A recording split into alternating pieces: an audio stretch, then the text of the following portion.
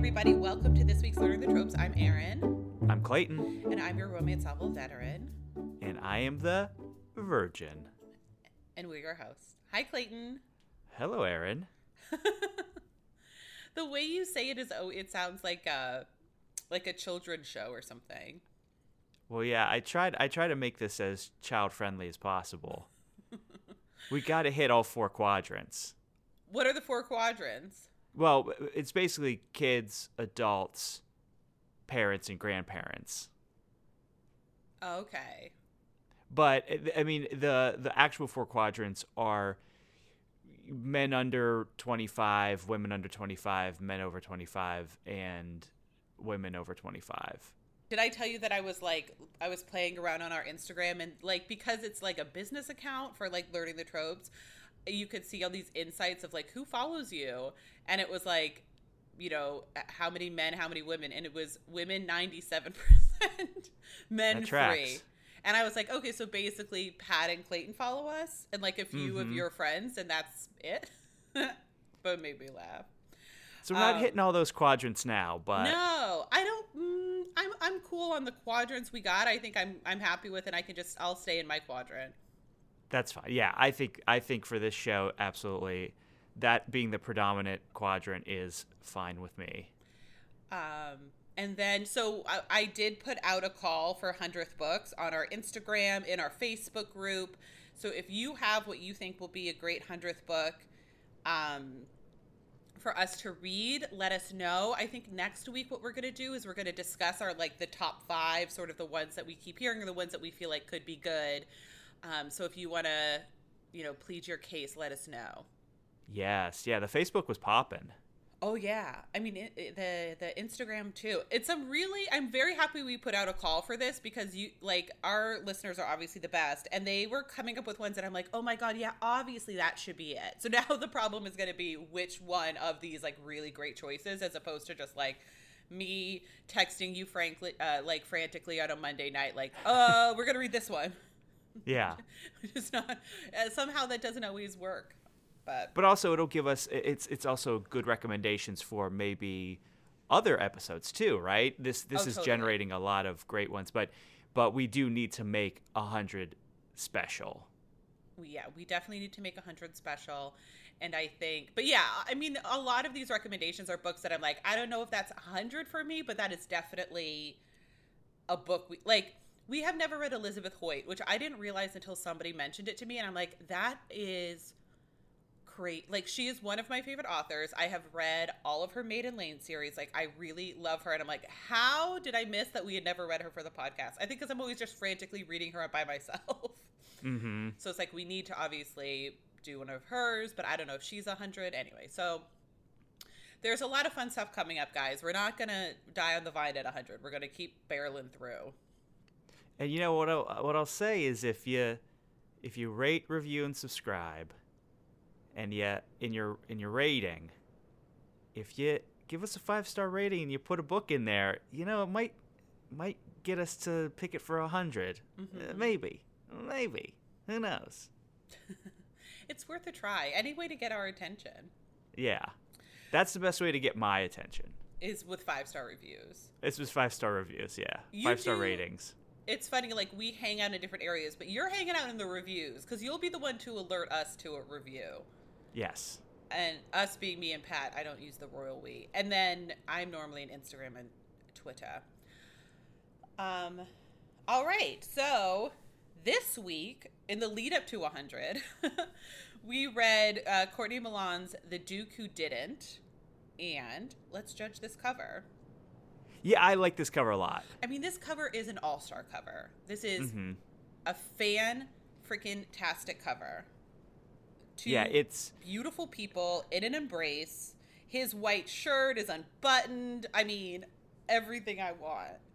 Her hand on his neck, his hand on her neck, in a very sensual way. It's really an awesome cover. Yeah. And this book just came out, so we don't have any alternative covers. No. Well, and also, this is a departure because obviously we're both big Courtney Milan fans here. We love the suffragette scandal. Mm-hmm. The Heiress Effect is maybe one of my top 5 books. I mean, that's so hard to say, but I love it so much. But her books always have a very specific look to them. And a lot of times it's like a beautiful woman in a beautiful dress. I don't hate it. So this is a cover that just looks different than any other book, any other of her covers. And I just think it's really interesting. Well, you know, we've had this ongoing discussion of like cartoon covers or drawn covers or whatever, however you want to call it.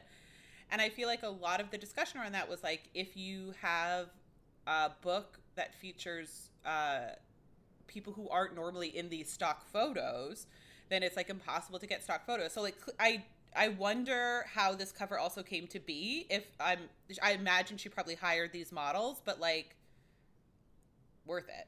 It's great. Not everybody has the opportunity to do this, but like, I think this is such a fantastic, I'm like in love with this cover.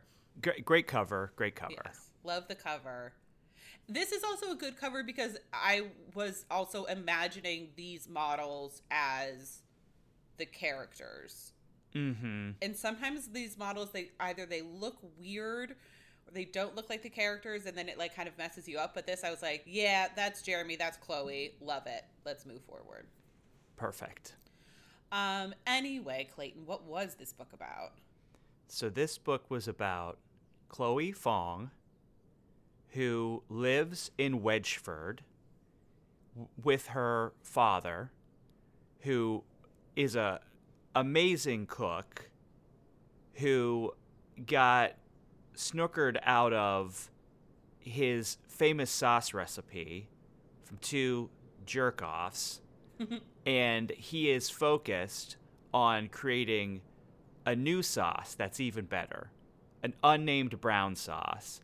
And his daughter is obsessed with getting revenge on these 2 men who screwed her father and help him with this sauce.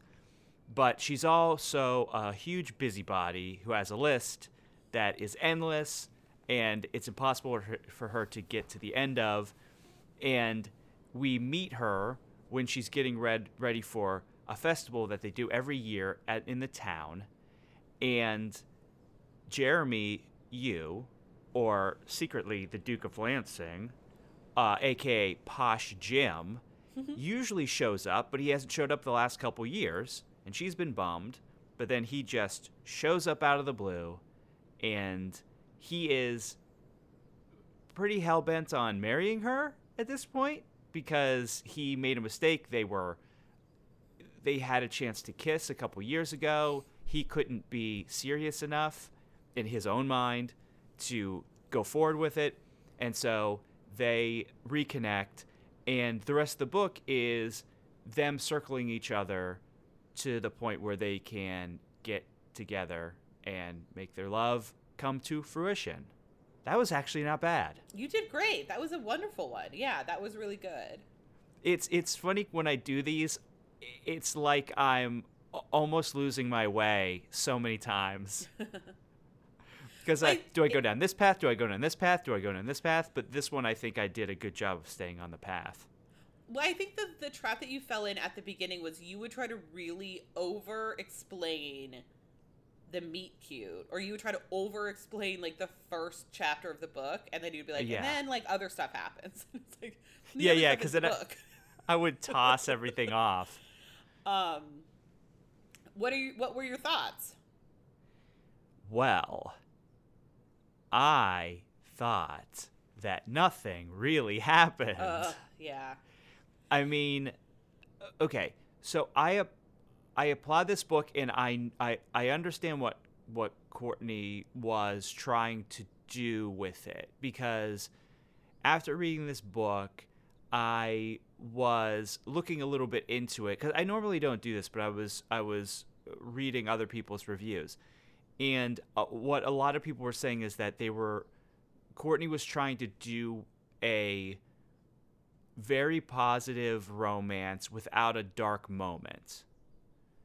And I see that. I see that there's not that sort of moment of complete bottoming out, really, that a lot of romances can have, or some sort of like heavy drama added into this book, Now, there is some heaviness when it comes to the racism or the, like, Jeremy's aunt saying, you know what, you should marry an English girl so you can, in a few generations kind of forget about yourself, which is nuts, that was right? And dark, right? So that's I'm not gonna say that there isn't a darkness to that, absolutely, but am I explaining that enough where it's not like someone gets kidnapped or there's violence or something like that, right? Those kind of dark moments are not here. And it's really about just two people hanging out, reconnecting, falling in love. But there just is so little going on. The festival that they're getting ready for, it doesn't end up meaning really anything, and we don't really even know exactly what it is. So that's also interesting. Yeah. And like the trials, they're called the trials, and they sound fun. And I wouldn't have wanted to get like really involved in the trials because that kind of stuff I think is also a sideline that I'm not really a fan of. But that was my main thing with this, is that there's just very little conflict and there's also not much going on. And I liked I liked what the characters were dealing with. Like, I understood the conflict and at least their internal conflicts, and I enjoyed them enough. But as characters, I didn't find either of them really appealing. I mean, Chloe, especially with the lists, that sort of personality is so antithetical to my personality that it is oil and water. Yeah. So that was kind of difficult. And I felt like she acted a lot younger than she actually was. I think they both kind of did. They're supposed to be in their early 20s, but this felt like a teenage romance in some ways to me. What was your thought?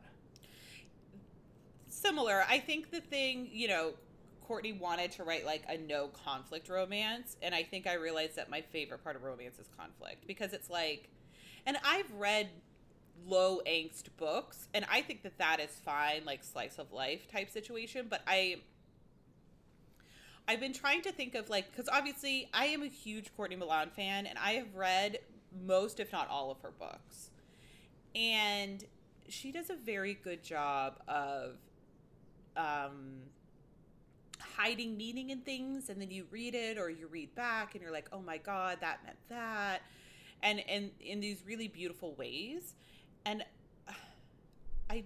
I feel bad because like, clearly, because like I was reading her author notes, and like obviously this was a book that like really meant something to her, but I don't know, maybe it was too close or something, because I agree. It's like I wanted to really love Chloe and Jeremy, but I felt like Chloe's was so inconsistent, because she is this woman who is like super busy, always has these lists, but I never felt like she had a handle on the list. She's like me with list making, where like, listen, I'll make a list all the live long day. Am I following that list? No. Am I completing that list? Never.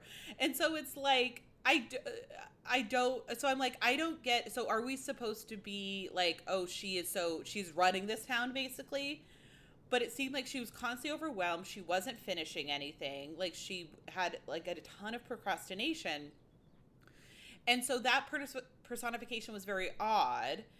And then, like, I loved the scene of them in the coaching room and how, they end up hooking up for the first time. I thought that was really great.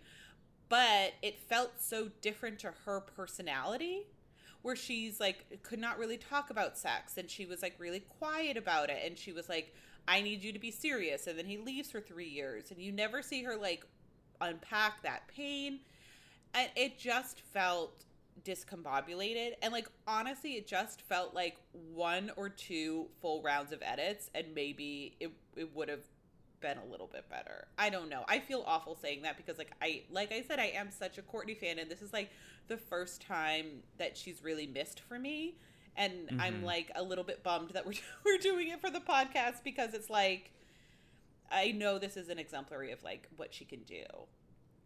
Yeah. Because like on the way to the wedding was like transcendent, so good. Or after the wedding, I'm sorry.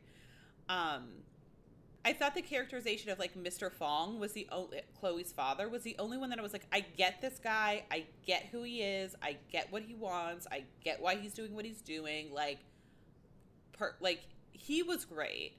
But yeah, and Jeremy, it was just sort of like the same thing where I was like, this is really weirdly like inconsistent. I don't really understand where he's coming from or what he wants. And also the fact that every time a secret was revealed, everyone was like, oh yeah, that's cool, that's fine. Yeah. Like, yeah, the holding back of him revealing his dukedom was so pointless at the end. Because everyone knew, which is so funny, because so this is a town that has like a very high like people of Chinese descent population, and so they were like, you really thought there'd be one half Chinese duke and like we wouldn't know about him. No, he was. Yeah. It was like, yeah, that's true. Like that would be something like people would mention. That's big news around here. Yeah. Like we are very excited. I did like the conflict of a hero that a hero who at some point might have to tell the heroine that you owe me rent. Oh yeah. I mean, I don't like showing landlords in a positive light just in general, but I think in this case it was okay. But he was but the thing was, nobody had paid rent for like 50 years. Right, exactly. So he's like, everyone's going to be so mad at me when I say that I'm the Duke because they're going to think that they owe me money. But I'm like, honey, you're the Duke. Just say, like, you don't owe me money. Like, yeah, which is eventually what happens. Yeah, everything gets solved so quickly or so without fanfare. And it's like, I get wanting to write, like, a low angst. Like I said, writing a low angst romance, like, that's fine. Like, not everything has to be, like, we don't need like a Clay Pass kidnapping in the, with 15% left, but like, yes, I need something. Because there was just, I'm like, external or internal or just something. Because otherwise I'm like, yeah, of course these two people are going to be together. Of course they're going to get married. Of course they'll be happy. Of course, you know what I mean? And it's like, obviously a romance, we always know how it's going to end. And don't change that for God's sake. But like, I need there to be a moment of like, how will this end? And I don't feel like I ever had that because I was like, yeah, these two people seem like very, like, nice people. And also the whole thing of, like, she's not cut out to be a duchess or it'll be bad or something. And it's like, I never understood that either. And I felt like in the suffragette scandal, there was, like, really an understanding of, like, if Free were to marry her guy, Edward, I think, like, her life would change in ways that she was not comfortable with. And I feel like I really understood that. But with Chloe, I'm like, I don't know. I'm like, your father is very sick. Like, you will be able to make him feel better, all of these things. So I'm like, I don't get how it's so bad. Other than, like, facing racism, which, I mean, it's obviously a very big deal and is something to consider. But I don't feel like that was even, I don't know.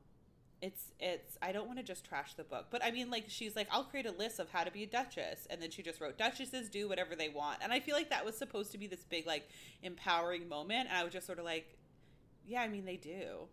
Yeah. Yeah, I agree with you with the list thing, because she did seem like, I have these lists, and these lists rule my life, but she's not good at using lists. Right. I'm sure if I had the personality where I could make a list and systematically do those things and then cross them off, that would be really satisfying. But you know what's frustrating is making a list and not being the personality type to do things in order and strike them off. And so I stopped making lists because I realized that they don't work for me. I can get stuff done, but I don't like to have a list there just lording over me. And I think she was the same way, but but the way she was described is she's just a list maker in all her lists. And of course, she could get all the stuff done on her list if she would just focus on the list and not complain so much about all the stuff she has to do on the list. Yes.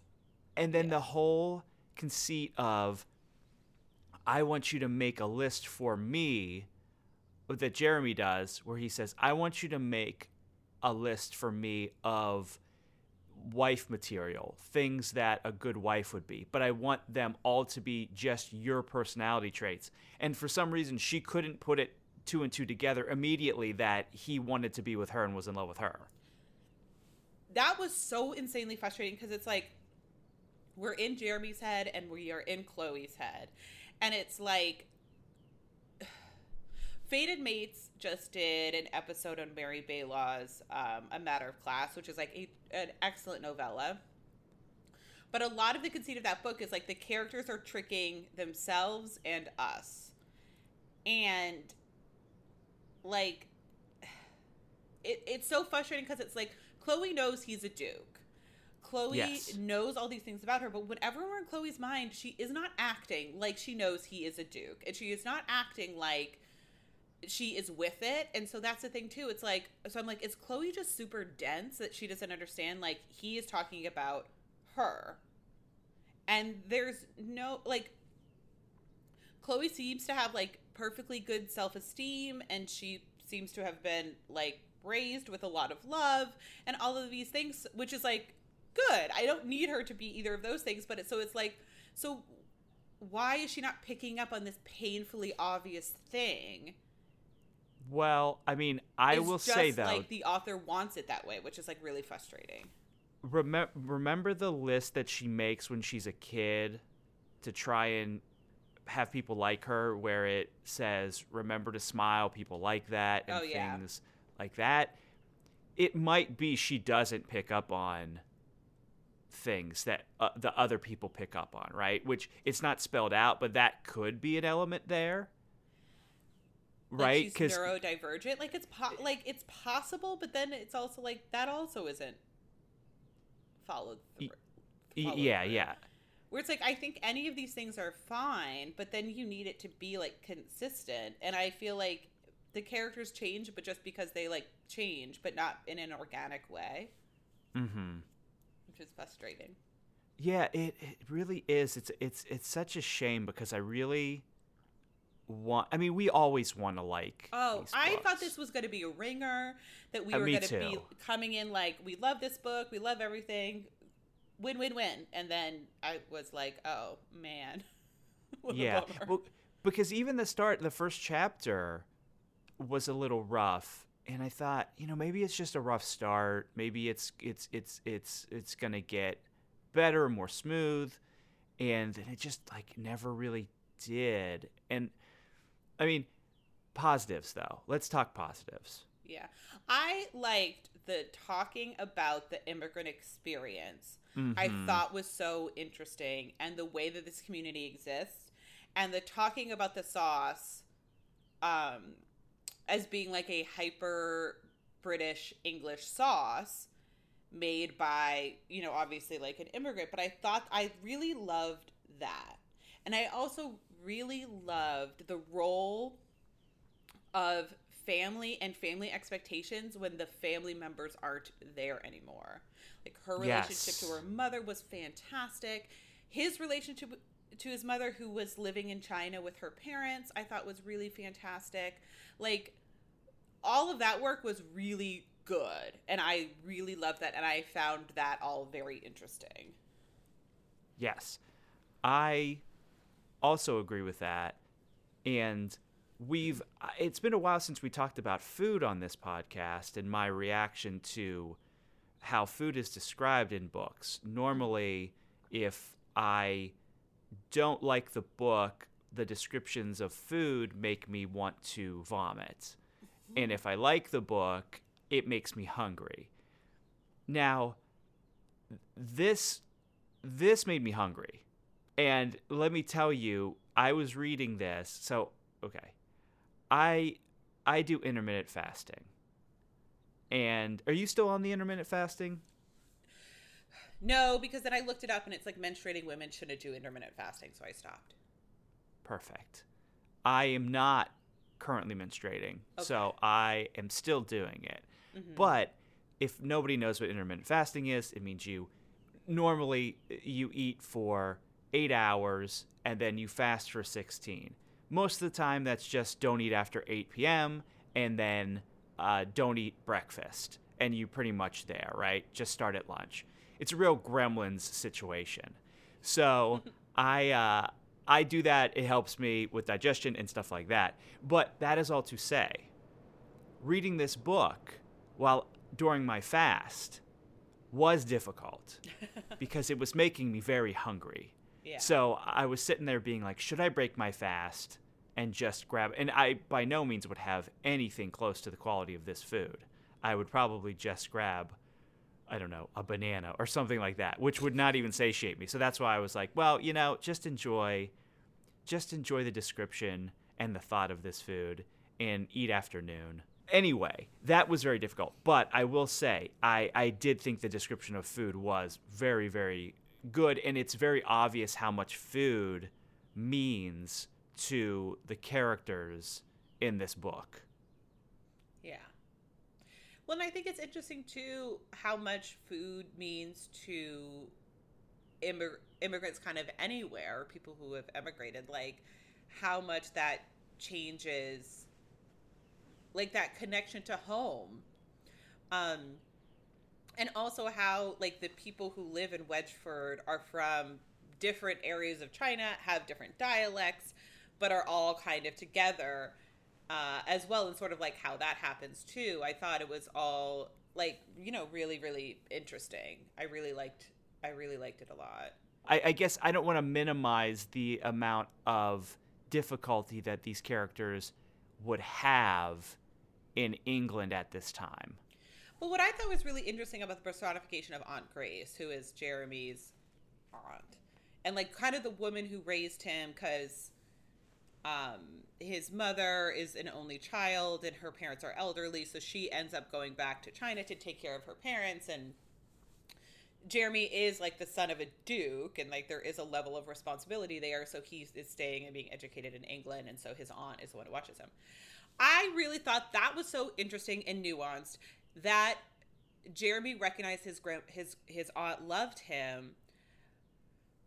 And I think it's something, obviously it's like there's always been discussions about race in society in America. But I think, since this summer, it's been something that like I've certainly been thinking about a lot more. And kind of everybody has, which obviously is a good thing. But what I thought was really interesting is like Grace's way that she was showing love to Jeremy was to say, I love you despite the fact that you are half Chinese. And she was like, I'm doing the right thing because I love my nephew, even though he is Chinese. And Jeremy being like, you can't love me despite who I am.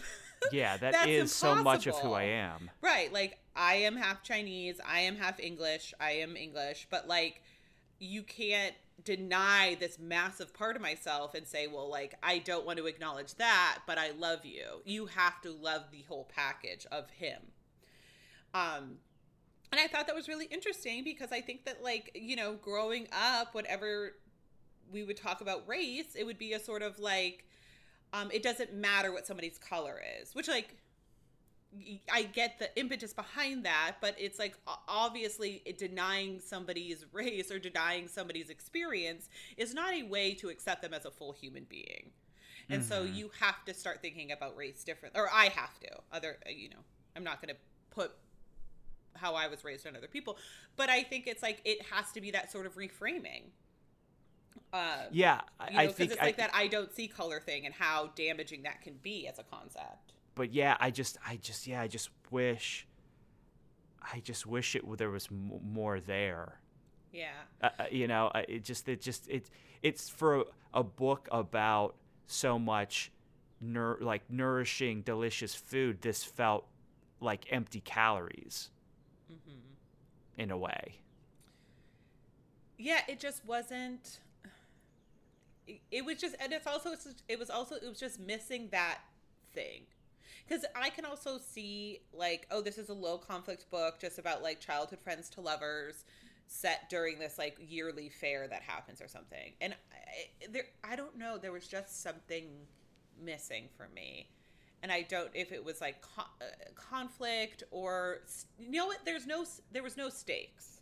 I need stakes, and there was no moment where I was like, oh, these two might not end up happily, or this might go really wrong, or I mean, even the naming of the sauce. And the thing is like Courtney is so good at these like little moments that become the thing that sort of defines them. So I was like, the name for the sauce is going to be so fucking banging. I cannot wait to hear what they call the sauce because it'll make me cry. It's going to be so good. Wedgeford Brown, they name it after the town. Wedgeford Brown is what it ends up being. I know. Yeah, it's like that took you most of the book to come up with Wedgeford Brown. Like, and I get the thought behind it because it's like, this is like a sauce that is very exemplary of this town and everything. Cool. I don't know. I wanted something more. But it's fine. What I did love that I thought was super fun. So at a certain stage, Chloe has blown off yet another list. She's written a list and she's like, screw it. Because her father is having issues with rheumatoid arthritis and she needs this medicine from London. I'm sorry. No, wet wind disease, right? Wasn't that what they called it? Yeah. Well, it's one of those, I mean, that's what they called it back then, but it was... I know, I'm just joking. But like, yeah, that's what they used to call it, right? It was wet wind inflamed joint disease. Oh, yeah, which is actually rheumatoid arthritis, as you said. But I like wet wind because that makes sense. Because like, I will sometimes, when it's right now where it's kind of cold and wet, you know, you feel it in your joints. So it makes sense. Wet wind. Yeah. That's when it's like the worst, probably. Mm-hmm. But anyway, so she blows off a list to go and get him the medicine, which is great. But there's all these weird things of like Jeremy not wanting to admit that he has a footman, so he keeps saying like my person, and I'm like, my person is imminently more creepy than my footman. Yeah, if I had just a guy hanging out and I said, oh, that's my person. It's so many more questions involved in that, right? You guys, The next time you see me and there's a guy hanging out and he's really well dressed and I say, oh, that's just my person. You guys are going to be like, that's your servant. Like, what are you, you're supposed to be saving money right now. Right. And he names his horse Chloe, which like, I think is supposed to be sweet, but is a little creepy. Fine. Anyway, so they go to the inn. And she's like, well, if there's only one room, then that'll be fate, and we'll fuck if there's only one room. And she's like, jazzed, because she's like, we're gonna bang. I'm excited about it. So love Chloe for that. And then they go in, and at first the guy's like racist, and he's like, no room. And then Jeremy's like, I don't know, I have a ton of cash. And he's like, we have rooms. The universal leveler. Yeah. And he's like, we have 4. And Chloe's like, no, you have 1. Yeah. And the guy was like, no, we have 4. I loved that. And then basically Jeremy finally relents and they go up to the room and, you know, they're dirty. And so they take off all their clothes. And Chloe really like doesn't have to necessarily seduce him. But I thought that was like a really nice scene of like, you know, Jeremy has a lot of bravado and he's a jokester and he puts up this really big front, but he was actually like extraordinarily nervous and he was a virgin and he wasn't sure what to do, but he wanted to do the right thing and all those things. Like, I thought that was also a really lovely scene. I found the only one bed, the forced only one room situation to be kind of almost a comment on romance novels in the sense that the only way we really can do this and feel okay with it is if it's the only option. So I did like that. I thought that was cool. Yeah, that was really fun. I would say if you have interest in reading this book, read it because you know, this is just our opinion as well. Here's the other thing about the cover. Love the cover, super hot. These are two people who like, I don't know if they just met that day, but they seem like they're like about to actually fuck. Mm-hmm.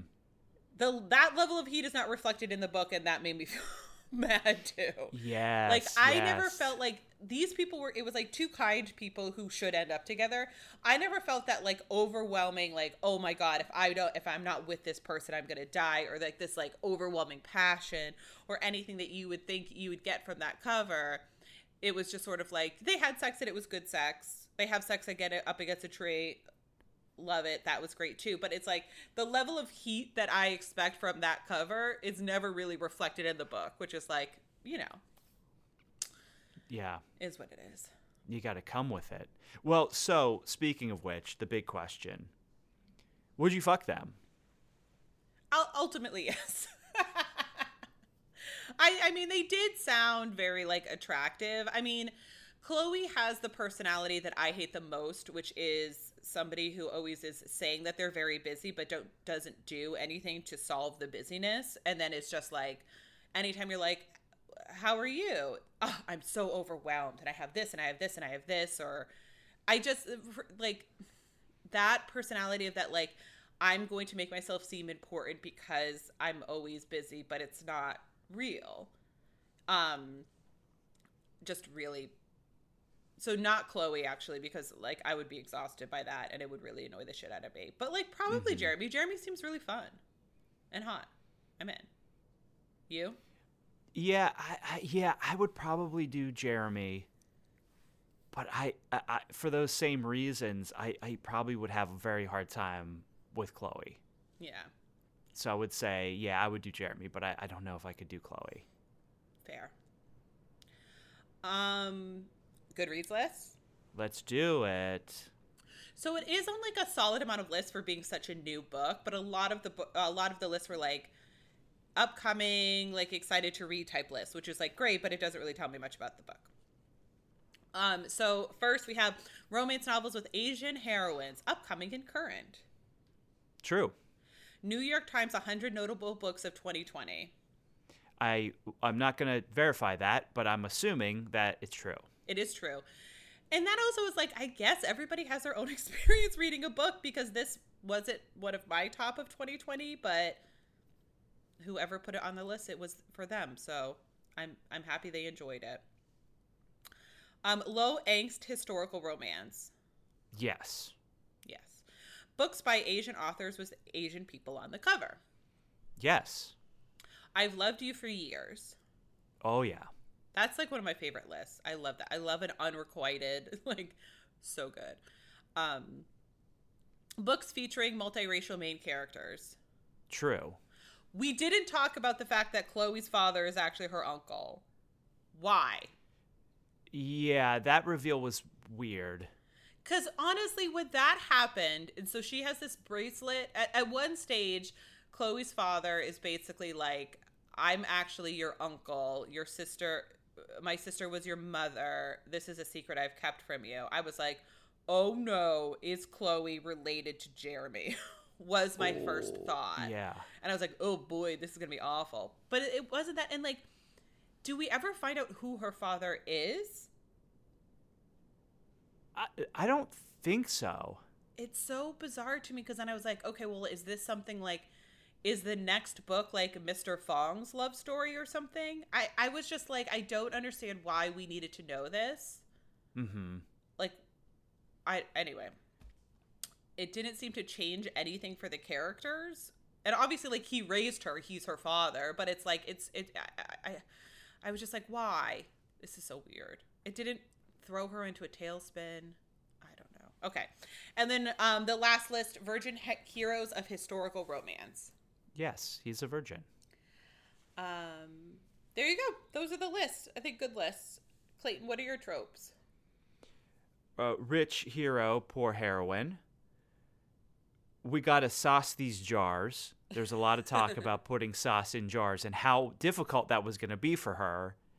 It's like, just go and put the sauce in the jars. Just do Stop it. talking about it and just do it. Oh my God. Just it was do And it. then she just had her father do it. That was her solution. She was like, nah, my dad will do it. And then the scenes between Jeremy and Mr. Fong are actually very sweet as well. Mr. Fong always makes Jeremy's food insanely spicy as like a little bit of a fuck you, which I thought was chef's kiss. That was so good. Yeah. And then the scenes where he's like, Jeremy is helping him with the sauce and stuff, like really, really lovely. I liked those as well, but that was fun. Yeah. And obviously in like everybody, he knew Jeremy was the Duke.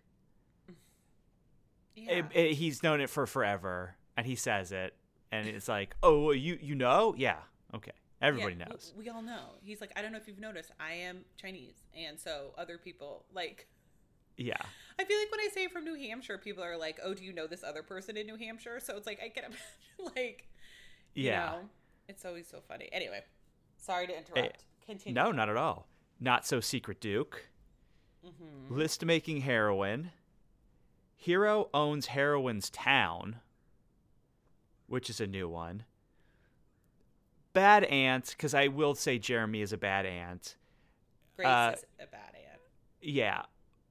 I mean, Mr. Fong is a good dad / good uncle, but actually maybe a bad uncle because lying about being a dad makes you a bad uncle. So he's a good dad, but a bad uncle. Only One Room, Childhood Sweethearts, and heroine owes hero decades of rent, which I think is a new one. But, Aaron, what were your tropes? Yeah, I mean, I know I already talked about, like, the reveal that he's her uncle, but it's like, why did he have to lie about it? Because it's not like he was then, like, hiding her from the father's family or something. Like there was no reason he couldn't have just said her entire life, like, I'm your uncle, I take care of you. And she would have been like, okay, I'm a child, I'm going to accept literally anything you tell me. So weird. Okay. My tropes. Childhood friends to lovers. Hiding true identity from love interest. Only one bed. Virgin hero. Heroine leading sex. She was really the one that was, like, pushing them to have, like, not pushing in, like, a gross way, but she was the one, like, driving that having sex. Parentage, which I thought was something that was reflected a lot in the book of, like, you know, what you inherit from your parents. Cooking and romance, small town romance, a type A heroine, I've loved you so long, rich hero, poor heroine, and then we meet once a year because they only ever met once a year during the Wedgeford trials. That's Do we true. know what the Wedgeford trials were? We don't know. Chloe had to hide a ball. That's all we know. We hear, but it was fake. It was a fake one. It wasn't a real one because they had to hide a fake one so that the other teams can't find the real one. And then there's token hiding as well. We spent all that time leading up to the trials, and then on the day of the trials, we're like, oh, yeah, they were over. Okay. Which, I mean, I am kind of glad, though. I did not want to hear about token hiding. Or token finding, I guess, at that point, because the hiding had already been done. I mean, we've talked about Star Champion before, but, like, Star Champion is the one that did it the best, where they are like, here's enough that you know what is happening, but I'm not going to describe it every time. So you're just going to know it went well, it went poorly. And I'm like, that's what I need to know. And I feel like with this, it was like all this talk about the Wedgeford trials. They sold a shit ton of Bao. Love it. They sold out all of their sauce. Great. What happened with the trial? It wasn't even like this team, like maybe it was this team won or something at that stage. I was over it. But like, I was like, why we spent so much time preparing for these and I don't really know why. Anyway, Clay, what has you swooning this week? All right, so I'm swooning about an album that I am obsessed with, listening to constantly. And it's an album by an artist named Labi Siffre. Probably saying that wrong, but it's Labissiffre. The reason I'm spelling it is because people look this album up. It's an album from the 1970s, and 1972 to be exact. It's called Crying, Laughing, Loving, Lying. It is a folk singer who released this album back in the 70s, and it is beautiful. And I'd never heard of this artist before, and I just can't get enough of this album. I will say the first song is called Saved, and it is not great. It is not indicative of the rest of the album. So if you listen to that and don't like it, keep going forward because the rest of it is really, really awesome. And it got re-released a few years ago with bonus tracks and stuff. I was listening to it on Spotify, and then I ended up just buying it because I liked it so much. But if you're looking for a winter into spring album to listen to, I would say this is right up that alley. So it's Labi Siffre, Crying, Laughing, Loving, Lying. listen to it. It's just I really, really am into it. Nice. Yeah. So, Erin, what has you swooning? I don't normally swoon about like other romance novels, but I think I'm going to start now that we have like our week where we're not reading for the podcast. I've been able to read so many more. So now I want to start talking about the ones that I have read, but we probably won't do for the podcast for various reasons. And I read the second in Tessa Bailey's. I read Runaway Girl, really good. And then I read a book that is going to be coming out on the 30th. So it'll be out by the time this podcast is out. And it's called Scoundrel of My Heart. It's by Lorraine Heath, who's my, like, I love her so much. It's a historical.